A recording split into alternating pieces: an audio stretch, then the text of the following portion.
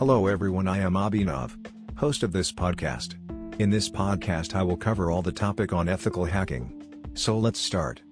First, what is the meaning of ethical hacking? Ethical hacking and ethical hack are terms used to describe hacking performed by a company or individual to help identify potential threats on a computer or network. An ethical hacker attempts to bypass system security and search for any weak points that could be exploited by malicious hackers. Second, how is ethical hacking done? Ethical hacking techniques. Ethical hackers generally use the same hacking skills that malicious actors use to attack enterprises. Ethical hackers use port scanning tools, such as Nmap, Nessus or Wireshark, to scan a company's systems, identify open ports, study the vulnerabilities of each port and take remedial action. Third, why it is important. The prime purpose of ethical hacking is to prevent sensitive data from falling into enemy hands. It safeguards your company from blackmail by those willing to exploit the vulnerabilities. Via real-world testing, you can enhance your digital network security and prevent security breaches. Fourth, is ethical hacking legal?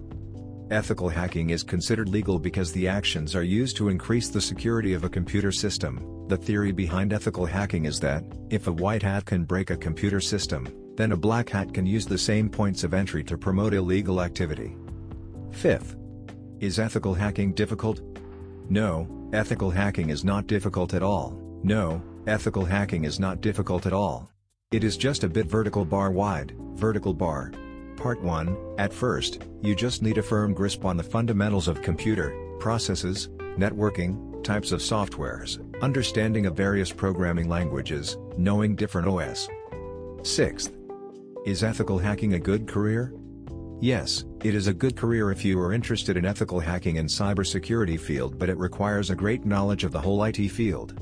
If you really want to enter in cybersecurity field, you have to do your best to get into top, otherwise you will walk away from this in no time. Seventh, and the main question you might think. Which degree is best for hacking? It is important to have a bachelor's degree, BSc, Tech, B, BCA, in information technology or computer science to become an ethical hacker.